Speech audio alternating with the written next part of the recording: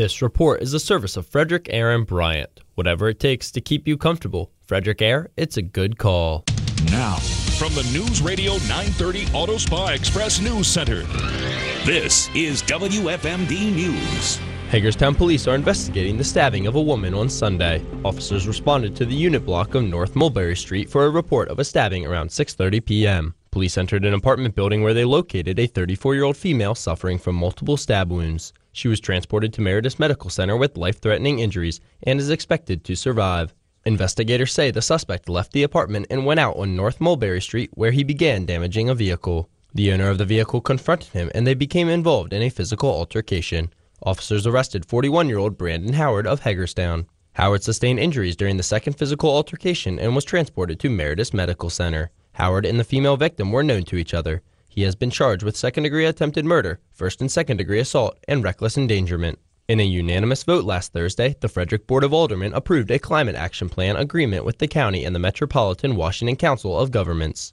Sustainability Manager Jenny Willoughby says this agreement will help reduce the city's carbon footprint, improve air and water quality, and provide climate mitigation strategies. She says the emphasis will be on assisting vulnerable communities. We're expecting to bring in a lot of community partners like Mobilize Frederick, as well as other partners like Centro Spano and Downtown Frederick Partnership and all the others that we can think of, as well as community members. Willoughby says the City of Frederick and County have each approved climate action plans. She says this new agreement will help identify vulnerable communities for different action, but these efforts will also help other communities. For more information on this story, go to WFMD.com.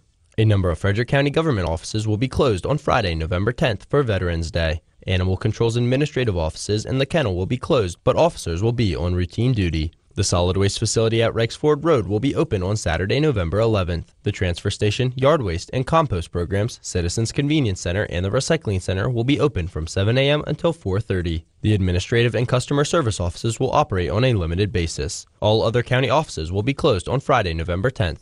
They will reopen at their usual time on Monday, November 13th. I'm Braden Wynell on Mid-Maryland's Radio News Center, 930 WFMD.